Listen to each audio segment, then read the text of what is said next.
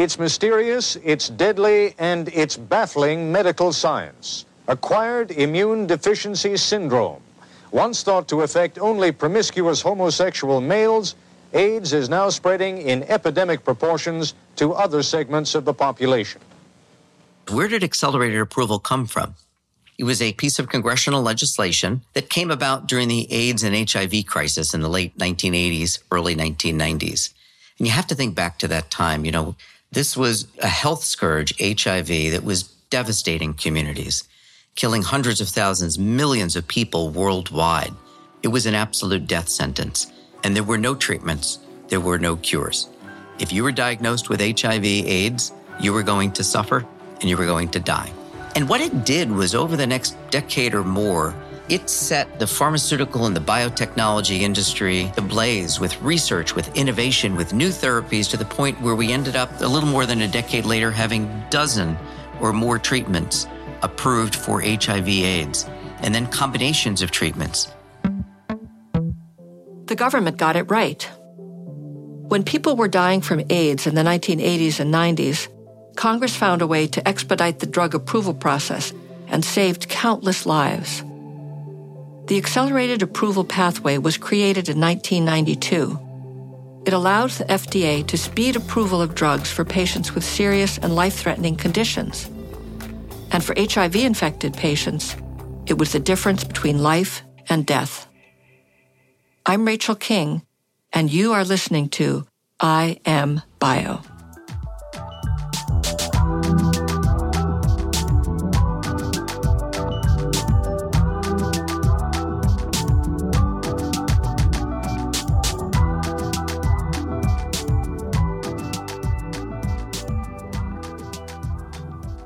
Although the accelerated approval pathway was designed for the fight against HIV, in the years since it was established, nearly 300 new drugs have come to the market through this pathway.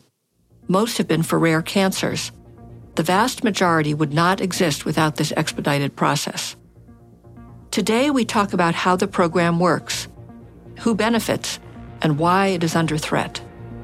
We meet a courageous and loving father who devoted his life to finding treatments for his children with a rare disease. And we hear from a founder and CEO of a company developing drugs for rare and ultra-rare diseases. Finally, we talk with two policy experts on accelerated approval.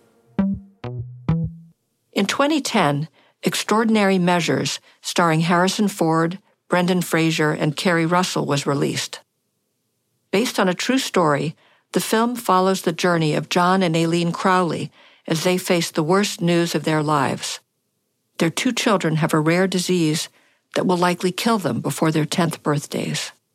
John Crowley is our guest. Hi, I'm John Crowley. I'm the founder and executive chairman of Amicus Therapeutics.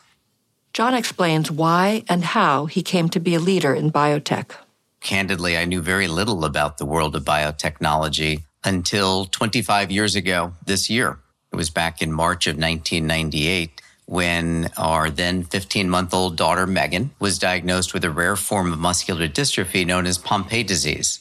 And there's no history in our family. Like all of us, we are carriers for any number of rare genetic diseases, and not until we have a child with someone else who's also a carrier, in the case of many of these disorders, do any of the diseases manifest themselves. So there's no history of Pompe in our family, and Megan was born seemingly healthy. By about a year of age, she wasn't pulling up in the crib, wasn't taking her first steps, and so we went from pediatrician to neurologist, from blood test to deep muscle biopsy to diagnosis.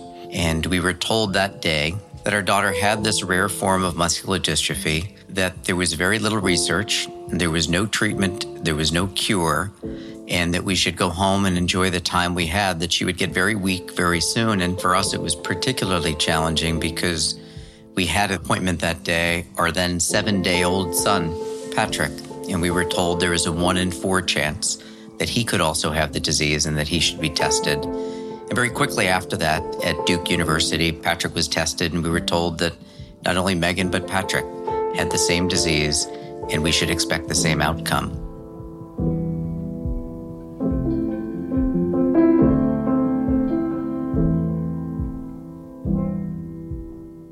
Despite the doctor's prognosis, John and his wife refused to sit back and watch their children suffer and deteriorate.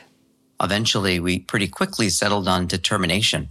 And it was determination first to learn everything we could about this disease, to find any researcher who may have any ideas or any work that could be directed toward a life-saving therapy. And there were very few, but there were a handful. And so that launched us into this whole world of biotechnology, and we just threw ourselves into it.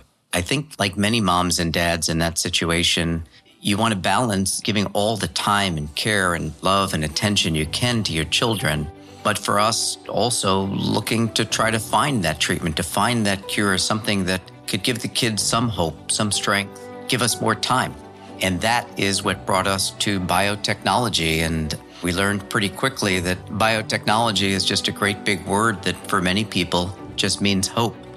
And that's what it was for us in those very early days. Fast forward 25 years, and John's children are still with us, both working full-time jobs. They still have Pompe disease, and they still face challenges, but the family's perseverance gave them more time together. The first company that John founded developed an enzyme replacement therapy that saved his children. For a time, the medicine made them stronger, and their skeletal muscle strength improved, particularly in Megan. And then after about a year, it stabilized. And that's when I realized we didn't have a cure. We probably also didn't have the most effective treatment we could ever have. But again, it gave us time. It gave our children quality of life, gave them time with each other, with our families, with our friends. But it also gave us time as innovators and entrepreneurs to go back to the drawing board and to think about, okay, while they're living and while they're thriving, what else can we do to make them live even longer and even healthier? There are 7,000 rare diseases. And as John's story demonstrates, the impact is felt far beyond the people living with the disease.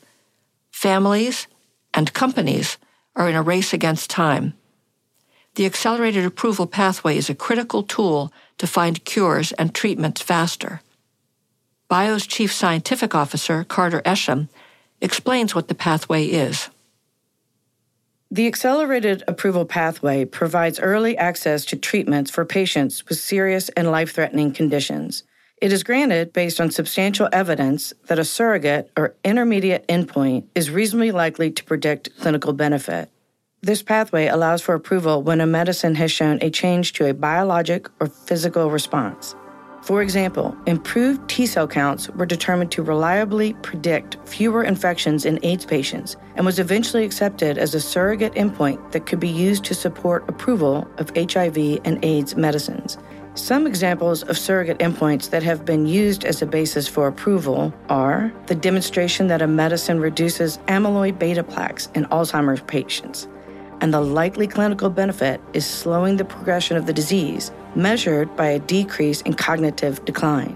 Durable, complete remission rate is an example of an accelerated approval endpoint for leukemia.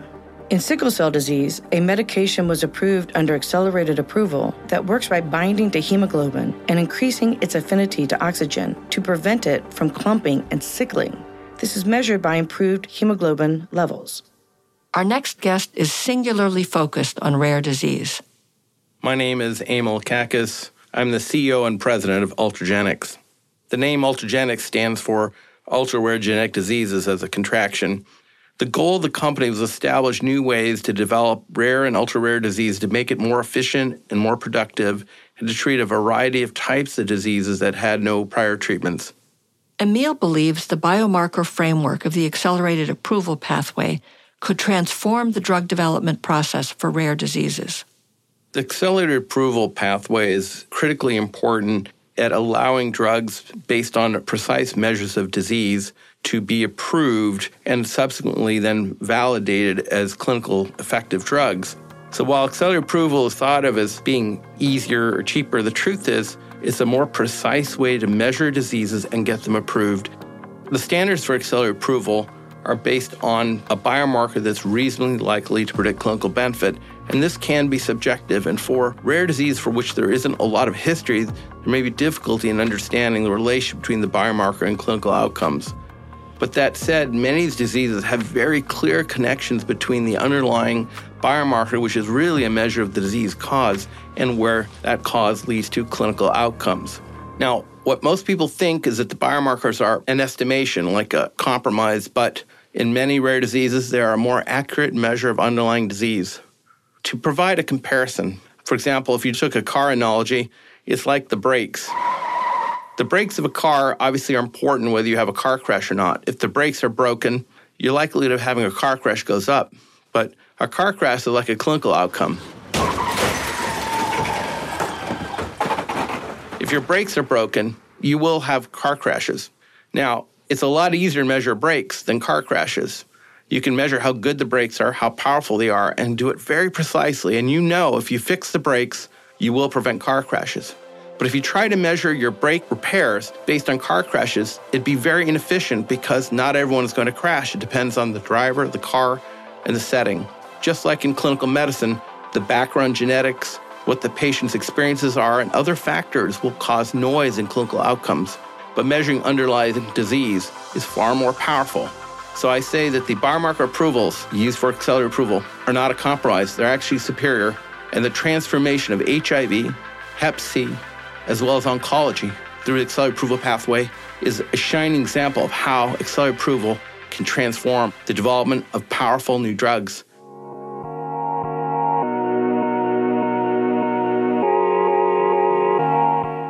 When we return from a break, we'll talk to the author of a study that examined what would happen if proposals to limit the accelerated approval program were implemented, and we ask our guests to weigh in.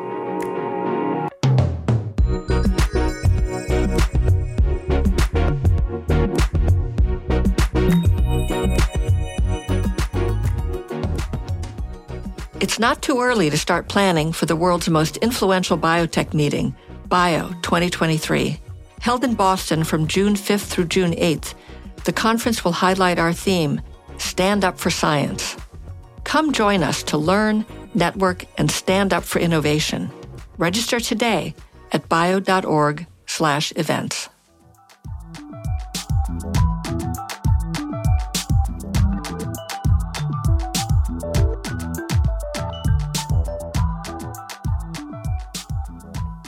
In a moment, we will talk with the data analyst who calculated the impact of misguided proposals to weaken accelerated approval. But first, let's hear from BIO's Chief Scientific Officer, Carter Esham, on discussions in Washington about changing or limiting this valuable pathway. There are some concerning challenges relating to the accelerated approval pathway today. For instance, misinterpretations about what this pathway is and what it is not. Headlines criticizing the use of this pathway without closely examining how it has benefited patients and advanced our understandings of complex and life-threatening diseases, which at times are being driven by other agendas, are not taking into account the importance of getting medicines to patients as efficiently and effectively as possible. Recently, the Centers for Medicare and Medicaid Services, or CMS, unilaterally decided to limit coverage for 2 Alzheimer's drugs that had been approved through accelerated approval. The CMS decision is not only problematic because it introduces uncertainty regarding FDA decisions, but also because CMS does not have the scientific expertise to make this kind of determination. Now, only patients enrolled in clinical trials for these breakthrough drugs will be eligible for coverage under Medicare. Here's Carter again. Medicines approved under accelerated approval are approved using the same gold standard for safety and effectiveness as any other medicine. Patients should have the same access to these medicines as any other medicine approved under any other pathway. And as always, patients and their families should work with their physicians to determine their best treatment options. But let's not undermine the importance of choices. Dr. Pasteur, FDA's oncology director, once explained during a meeting held by the Friends of Cancer Research in 2021, if you only view things from one lens, the problems of the accelerated program, you miss the entire big picture of what has happened in oncology.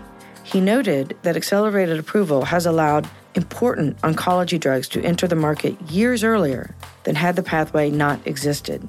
If there are concerns about the accelerated approval pathway, such as how can we get post-approval studies done in a timelier fashion, then let's work on that through things like enabling the studies to use real-world evidence to verify clinical benefit.